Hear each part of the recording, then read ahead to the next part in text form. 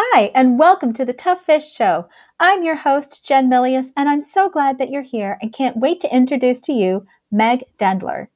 Meg has been writing since the early 1990s and has over 100 articles published. She's won multiple awards for her Cats in the Mirror series about alien rescue cats based on her own household of kooky felines. Her fairy tale book, Bianca, the Brave, Frail, and Delicate Princess, won Best Juvenile Book of 2018 from the Oklahoma Writers Federation. Meg's newest science fiction novel, The Tigrin Chronicles, delves into how humans treat animals and tiger conservation. Meg also freelances as an editor and proofreader. Let's dive into the pond and meet Meg. Welcome to the Tough Fish Show. I am so excited to bring to you Meg Dendler. Meg, thank you so much for being on this show. Oh, thank you so much for inviting me. Oh, absolutely. Absolutely. I am so excited because not only have you written multiple genres, but you've also written about kitties, and that's just a love. So, but I would love for you to start actually with, how did you get into writing to begin with? You know, I think a lot of us are just born writing. I had a picture book win a contest in 5th grade. I always say win a contest. I have a thing that I won. I don't know if I was like first place or whatever, but to me, I won.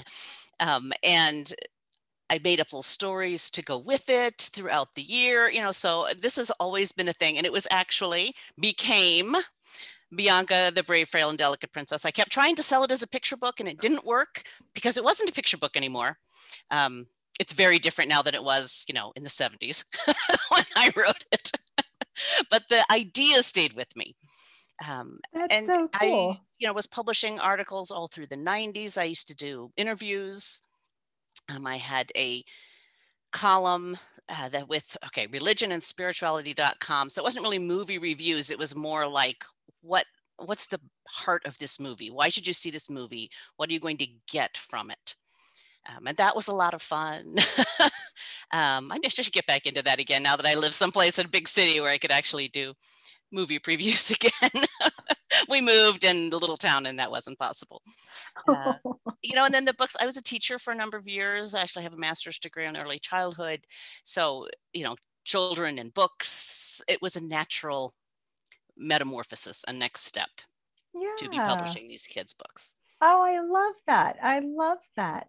So actually, would you talk a little about Bianca's book? That is so cute that it started such an early age. It did. And it blossomed with you. So please. It's the Brave, Frail, and Delicate Princess is her thing, that everybody just thinks she's helpless. She was born, and then her mother died when she was born, and she was born very sickly. And the father has never recovered from that. So she's basically in a tower. She can't leave the castle. He won't let her interact with anybody. And that has stayed the same. And a dragon comes. And because the knights and everybody have not handled it, she realizes she's the princess. She's going to have to go do this. And she does not feel frail or delicate. She fights in the castle with fake monsters and pulls swords off the, knights in the castle. So she does not believe any of this about herself, but she has to prove it.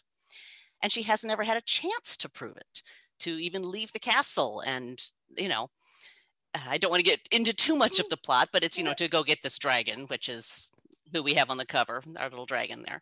The second book of this is actually coming out in February. I wasn't necessarily planning a sequel, but sometimes that just happens. Yes, the story is just there. Yeah. And what people like, they tell you which ones they like. And so you say, hey, more of that. In the original book, she kills the dragon because he says she's fat. Now that's very 1976 sort of humor and logic. It is not like that at all anymore. I think in college, I took a science fiction writing class, and I even did a whole science fiction version of this same kind of story. So it's been, as you say, it's been growing with me. It's been evolving and changing. And is it a short story? Is it they don't picture books like that are fairy tale and big, beautiful illustrations, which is what I wanted to do. That's not what is published right now. That's just not the trend. So you're not going to get anybody to do that for you. That was sort of the first step in what else it could be instead of that. But you've mentioned something that I think is really important, is that no matter when you start a story, you might need to come back to it, and you might need to rewrite it, or you might Yeah. need to take a different approach with a different character, or you might realize that what you thought might have worked when you first went around, you might say, I like a lot of this, but I need to make some other changes. And to be open to those changes, to basically allow the power of the draft, really is how Yes. I affectionately call it, is the power of the draft. It's actually your friend. Yep. And it allows you to just let your ideas flow. So would you talk a little bit more about like how that process might work for you, where you're Yeah. taking that idea from the beginning of something that you might not even have more than just an idea and a blank cursor or a blank sheet of paper, Yep. and kind of talk a little bit through that process? Sure. And I think it's a little maybe different for me with the skills that I have than for other people, because you will always hear people say, don't edit as you go, just write. That does not work for me. I actually have, I don't want to call that this is my day job, but my side job, I edit and proofread for other people. This is a skill set I have. So that is one of my favorite parts of the process. Is the revising is the revising and the editing, because you're taking this kind of ball of clay that you've sort of put together and you're making it so much better, and you're finding out more about the character. Ooh, did I talk about what things smell like? All of that comes into play. So for me, things evolve as they go. All right, so we'll do the origin story. So we've got Why Kimba Saved the World, which was the first one I published. So you've got our little spaceship here, because that's who she's saving us the world from. Cats are aliens, and they want to invade. So you've got Kimba's this little house cat who's finding out about all this, and how does she feel, and will she protect her family? One of my taglines is, would your cat save you? And this is for the Cat in the Mirror series. Yeah. Yes, this is the Cats in the Mirror series. There's 5 of them now. And it started out as a little short story about, because this, our real cat, Kimba, she really is our cat. We found them in a box when they were 2 days old. Aww. They still had their little cords attached. Aww. And were barely alive, and hand raised them. So they're very weird. Hand raised cats don't know how to cat. No one's trained them. They haven't learned how to cat. So they're very weird. So we started, well, she's just an alien. This is why she's so weird. She's just here witnessing us and observing us and reporting back. And that started to evolve, and it got bigger and bigger. And I wanted it to be for really early readers. And some SCBWI conference, I got a critique on it. And she said, I think this is bigger. Because at that age, it has to be very sort of, the Dick and Jane kind of thing. Mm-hmm. Very simple story. Right. I think you could take this bigger. And so I worked on that. And then one day I just sat down and said, all right, what are all the things that could happen? What are all the things within this character's life and around them that could happen? And I just started making notes. I didn't judge them. I didn't, say, oh no, that's stupid. I just wrote. And well, we have all these other cats. At the time, I think we had 6 cats. As I say, we found them in a box. They weren't intentional. We didn't say, oh, we need some more cats. And one of our cats, when we moved to Houston, had gotten lost. He'd run off one of the first days, which they sometimes do. But he came back. We found him. So we had all these cats. What are all the adventures that these cats could have? And by the time I was done, I didn't know what the stories were going to be, but I had Vacation Hero. So Hero got her own book, Little Tuxie like yours, mm-hmm. who is Kimba's littermate. And then we have 2 that are my daughter's cats. Oops. So we have Miss Betty Cat's Revenge, because she doesn't like the little kittens. And Slinky Steps Out, so it's her going to college with my daughter, which she did. I didn't know what they were going to be about necessarily, but those titles were there, that they each would get their own book. And, this is how it was going to progress, how the stories were going to grow. And then, of course, you have to have a Christmas book. If you're going to have a series, you need a Christmas book. So we have Kimba's Christmas and her adventures there. And the cat who had run away and come back is like a wise uncle within the series, because he's the alien spy that sort of teaches them what they need. You work all these cats into this story, and it's completely ridiculous, and people seem to really enjoy it, and I love writing them. But what you've just also alluded to is that you might have even just had the title that came out, or a couple mm-hmm. of characters that you knew felt right to be a part of it in some way. They may not necessarily, you might not know exactly how they're going to show up, but you just allowed the creativity and let it kind of see well, what might happen here or where this is going, and allow the writing to take you someplace versus necessarily boxing it in and saying it has to Right. do this. I mean, I get how do you feel about outlining and plotting versus writing with the flow? I sometimes outline halfway through. Uh-huh. I always, in the editing, go back and do, like Vacation Hero takes place exactly within a week. We are on vacation and she gets to have her little vacation up on the mothership and stuff. So it's very, linked in this time frame. So I will often be started on it. I don't do a full outline before I write. I don't either. So that's just okay. it doesn't work for me. It's very limiting. But I think so. When I came up with all those titles, when I sat down and did that big brainstorming, and I had Miss Fatty Cat's Revenge, because oh boy, Miss Samantha hated them. Her name is not really Miss Fatty Cat, but in my book she is. And I didn't know what it was going to be about, and I couldn't have known what it was going to be about because we hadn't gotten there yet in our lives. So if you are from Arkansas at all, you know what the background is on this photo. It's a very important landscape in Arkansas. Well, I didn't know anything about this when I came up with those titles. It could not have been an outline I could have put together. And they go to a place as Turpentine Creek Wildlife Refuge, which is someplace I started volunteering in 2014.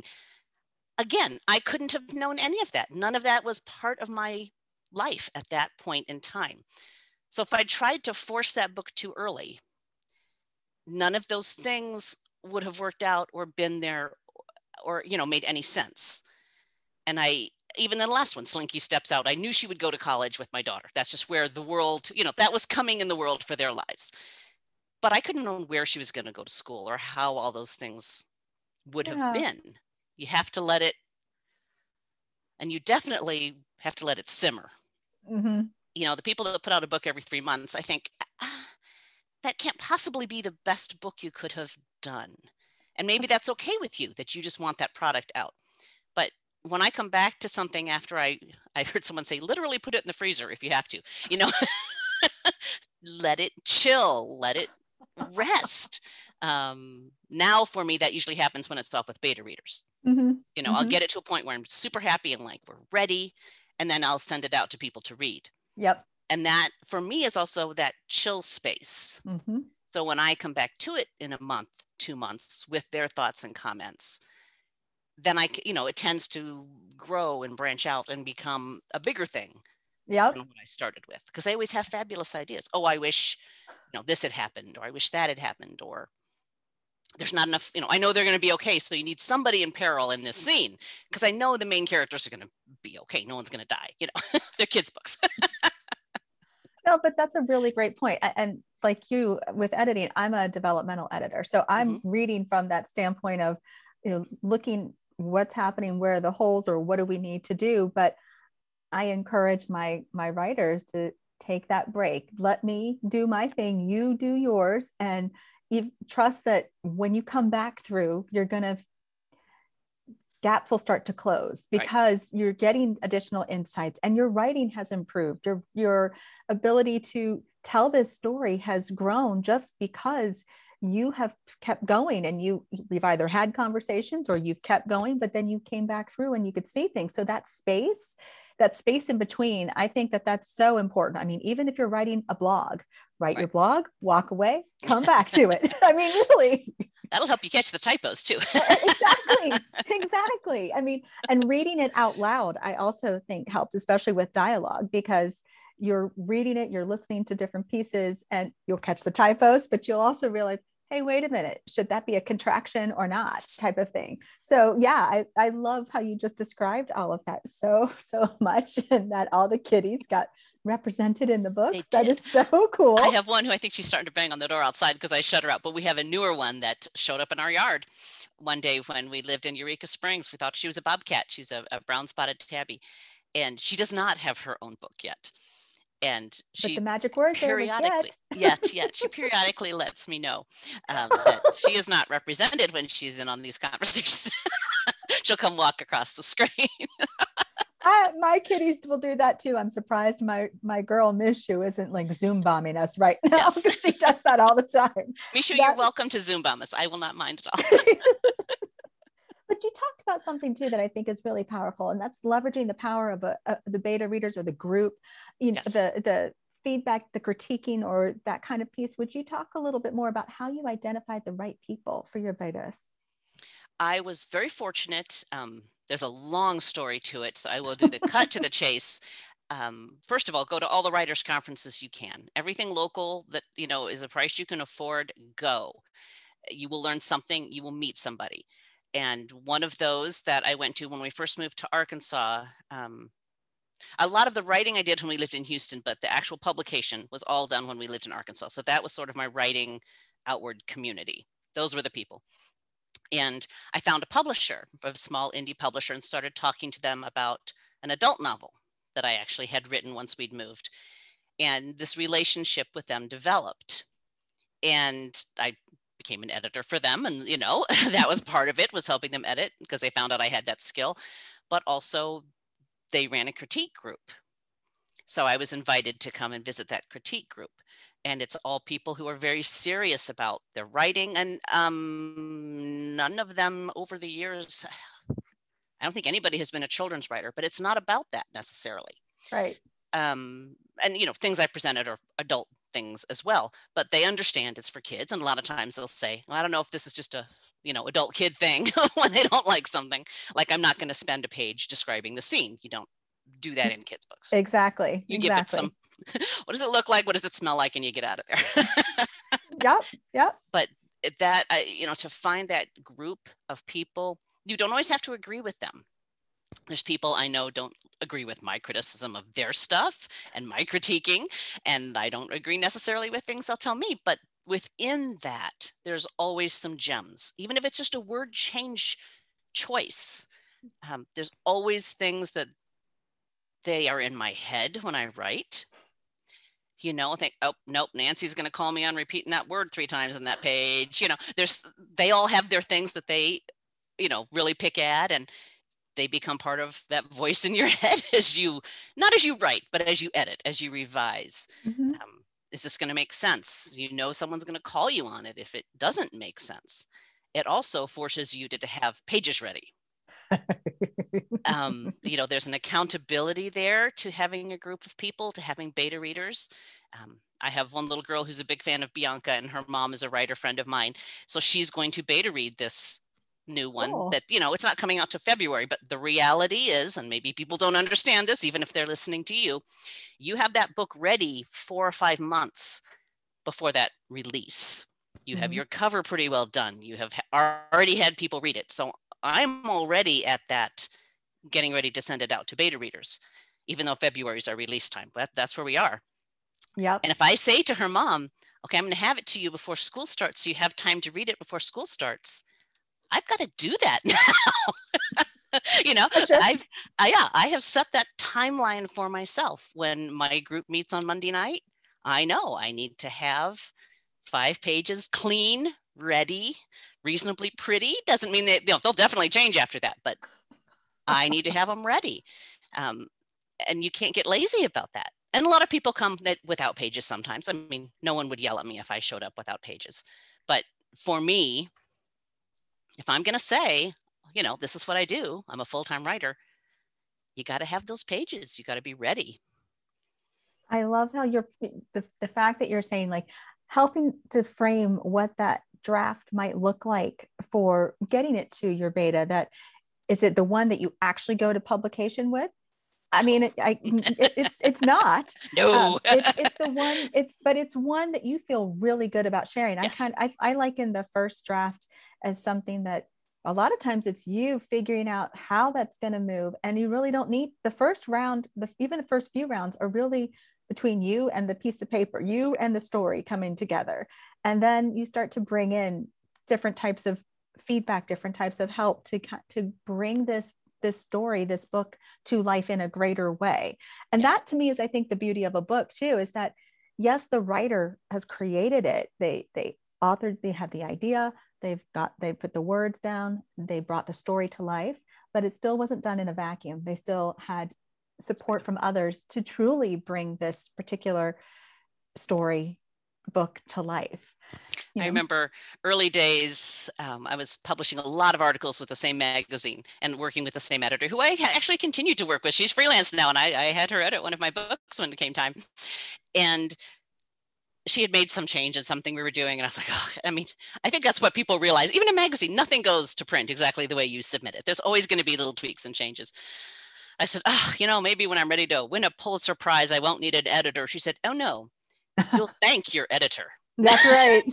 That's right. Because you had an editor in that thing that won you that thing. So that going back and forth is always hugely important. Absolutely. Yes. So I would love for us to switch gears a little bit because you are a multi-genre author. I am. And so it's not just children's books or young readers. We're talking about, you've written not just in the magazines and such, but you have a book that's sci-fi that is out, The Tigran Chronicles. Would you please talk about that? Because again, hello, Kat. I mean, we're here. So Absolutely. Well, we'll give it 2 seconds, and I don't have a hardcover of this one, so I'm going to have to pull her off the shelf. When I talked about the book that I was talking about with the local publisher, that is an adult title. So this was the first one, and it's At the Corner of Magnetic and Maine, and it's a paranormal women's fiction, and I had no intention of writing it. We had gone to a little diner in our town, and I posted about this cute little diner, and everything's got Coca-Cola on it, and isn't it adorable? And then I added to the tweet, I said, oh, it's At the Corner of Magnetic and Maine. And a writer friend said, ooh, that's a great book title. I went, oh man, it is. That's a great book title. And so I had sat right then in that moment, and I do whole workshops about this, in that moment where that little ting was there, I wrote a whole scene. So who's your main character going to be? Who would be in this diner? She's a ghost. This town of Eureka Springs is their whole thing is paranormal stuff and ghosts and things. And this book evolved. I had no intention of writing an adult book. And I kind of thought it was YA, and it, evolved. So I had already sort of broken that I'm only going to write children's books when Tigran Chronicles came out. And it was the same thing. I went to a writing workshop. I had no intention. I was just supporting the local author that was doing this writing workshop. I wasn't looking for any new ideas. And it was a historical fiction kind of writing, which I also don't write. And she had us think of a scene in a very important place that we in our lives had been to. Something, where we had been there. It was personal to us. And as a teenager, I went to Amsterdam. I visited Anne Frank's house. Oh, wow. I stood in her bedroom, and I was about the same age at the time, as she had been. So it was very impactful to me. Yeah. And then we were supposed to do all these things, with this idea. And so I ended up with this other character who would end up in that same situation, that would have to hide for no other reason than that someone hated them. They hadn't done anything wrong. And tigers are a big affinity of mine. I actually spend time with them. I volunteer at a rescue place near my town. So that's awesome. I thought, what if, it was this sort of tiger person who had to hide?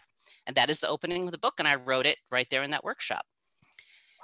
And again, no idea that was going to happen, where it was going to go. So this is the newest one. This is the Tigran Chronicles. That's gorgeous cover. It's such a gorgeous. And pay your cover designers. Always pay your cover designers. Don't do it yourself. That will be my other thing. All of these are designed by someone else. Bianca's cover is between my daughter and the cover designer. They work together on it. Oh, that's amazing. She's an artist, yes. But this one, I knew what I wanted it to look like. She helped me to make it beautiful. And it ended up being this almost 100,000 word book. Wow. Which was not on the agenda, was not part of the plan. It has sequel halfway done. It has little short stories, because at the end you sort of have 3 years and then a little conclusion. Well, there's a lot of things in there that I'm doing little short stories on that are just sort of alluded to, that I can maybe do as freebies or whatever, Yeah. Oh, I love that. I love how you let an idea just kind of come to you and then stayed open to what might happen. And then you really ended up writing something you were passionate about. Absolutely. And I think that's something I think is really important, is when you are really excited about what you've written, whatever it is, because when you're excited about it, then you want to talk about it. You want to share it with others. It doesn't feel like you're selling or you're promoting. It feels like I'm excited about something that I've created and I can't wait to share it with you because it just was so much fun, and your Yes. joy and your enthusiasm comes through. And it's also a big piece of what becomes attractive about that book when you hear an author talk about it, because they were so excited and it's like, yeah, I want to read that too because that sounds so cool. And the reality is, and again, people don't always get this, it's at least a year of your life that Yeah. you're committing to this, whatever it is you're writing. My husband always wants me to write romance stuff because it sells, so he's the business side of things. Well, if we write that, I said, but I don't read romance. That's just not in general. I love Outlander and things like that, if it has more to it, but just romance books, it's not my thing. Why in the world would I want to spend a year of my life, and then promoting it and then trying to sell it to people? You have to go with what sparks that for you, what makes you say, oh, I want to know more about that. I want to write about that. I want to tell other people about that. In the Tigran Chronicles, it's really dealing with, would we be nicer if these creatures were half human? There's something going on right now. It's the Big Cat Public Safety Act, and it's trying to get before the Senate right now. And all it really is saying is hands off the baby tigers. You can be grandfathered in to have it in your yard and be safe, which is still terrifying that your neighbors can have tigers in their yards, which they can in most states. But to remove the things where it's harmful, where we're pulling cubs away from their mothers 2 days after they're born, if not sooner, so people can pet them and we can make money. And, there's a whole dark side of what happens to them afterward, because it only lasts for a few weeks that they can be in that situation. So, if this creature was, I tell you, she ends up hiding like Anne Frank. So I think that gives you a little bit of Context. no, Yeah. we aren't nicer to them. We aren't better to them. They're still commodities.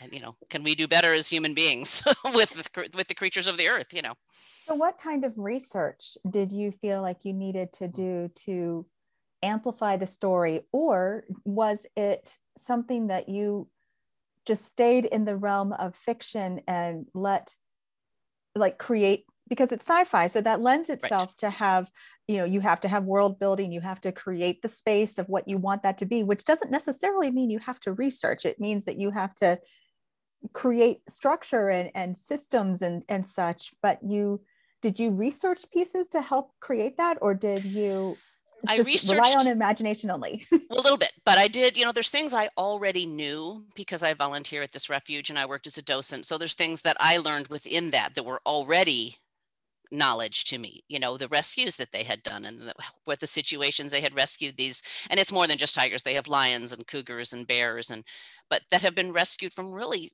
horrible situations. Some of them, it's, the stories are just horrific sometimes of what they were not, they were able to be saved, but not everyone was. So that was already part of my knowledge going into it. But I did, it's set in 2172, because yes, as you talk about world building, I have these creatures being part of the human experience for a long time before they turn on them. So you have to have generations, you have to have time. But I did look up, I spent actually a lot of time on climate change. Okay. Because if you're going to set it in 2172 on Earth, it's not sci-fi other planet. This is all that's happening. It's happening on Earth. So what kind of things are going to be different in 200 years? How are things going to have changed? And I have some magical solutions coming in. Somebody create some lovely carbon thing that helps the worst of it be bad. But at one point, I drop things subtly, some of it. I refer to Sacramento as a coastal city. Now, people in California are going, wait, no, well, I'm seeing waters coming in and things changing over hundreds of years. But this is also world building. Yes. That is exactly, but this is designing it the way you want it to feel in this book. So, So be it, really. Right. That, it's not catastrophe and everything's on fire, but the second book actually is a lot of it is set in Australia because I have quite a fascination with Australian animals and zoos and the things that they're doing there. So I thought, oh, well, what kind of creatures, half human, half kangaroo? I mean, what can you come up with over there, But you do have to still deal with, if you're going to set it on Earth, you have to answer those questions for your readers. Very Okay, true. when I was writing a lot of this, it was when Australia was basically on fire. Everything was burning. Millions of animals were dying. So in 200 years, what's that going to look like? Is it going to have gotten better? Is it going to have gotten worse? Are things extinct? I have several animals extinct in the wild that people might not like the sound of, but this is the realities where we may be headed. So, you have to address that in your world building. I think that's why sometimes people do just do another planet, because then they can do whatever they want to. Understood. Yeah, you can just say, this is my world, deal with it. So I've got one more question for you before we wrap up, which is, when you're writing, when you're choosing a topic, when you're writing, whether it's short stories or a sequel or another part of a series altogether, is there something that when you feel it, even when you're writing something might be sad or challenging, is there something that comes out that you feel joy from, that you can say, this still makes me really happy to have created this, even if it came from a place that was maybe more challenging or even dark in some ways? Yeah, Tiger Chronicles has some it's PG-13. It is. I had a parent very excited when she's like, come out. I'm like, no, not a cat book. This is not part of that series. This is maybe for teenagers, but it deals with some very serious issues. And there was not always pleasant to write them. And I knew if I was going to have bad guys, they had to be bad. They couldn't just be, they had to be bad. You had to hate them. But what you think in the end is this going to evoke something in the reader? Is this going to make them feel what I'm feeling right now? Is this going to make them think? Is it going to give them that experience that you want them to feel in that moment? How you want them to feel for that main character? How you want them to feel about that villain? And you watch the beta readers come back. I have one gal who loves that kind of book. So she read it for me, I think, a few times.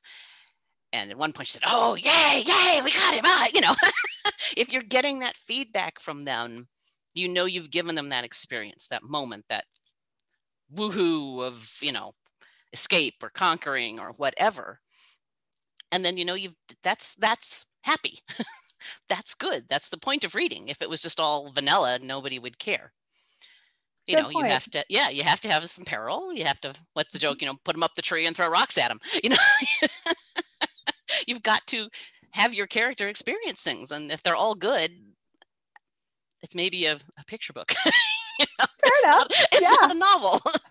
That's got to have crisis. It's got to have intrigue. It's got to have bad guys and good guys and things that happen. Absolutely. Meg, this has been so cool and so much fun. I am so glad you've been on the show. Would you please let listeners know where they can connect with you and where they can get your books? Sure. And, I'm everywhere. You can certainly go to megdendler.com, and it's DENDLER.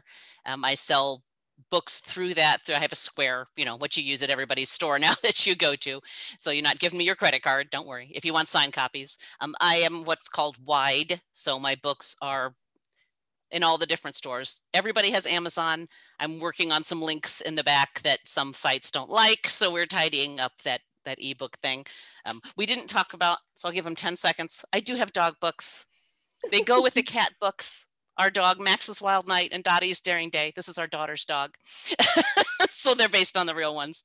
So if you don't like cats, I don't know why they'd be watching your podcast if they don't like cats. That's why I wrote them, because I had people say, don't you have dog books? I like dogs. So we do.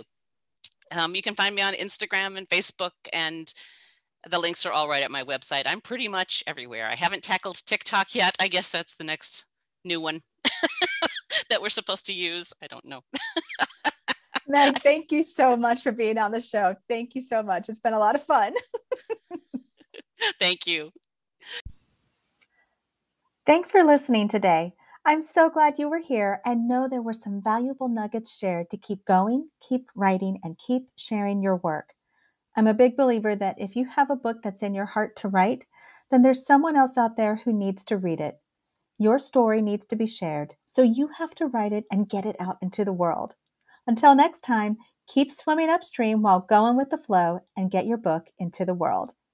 To learn more about Tough Fish and jump into the pond, visit jennifermilius.com/toughfish.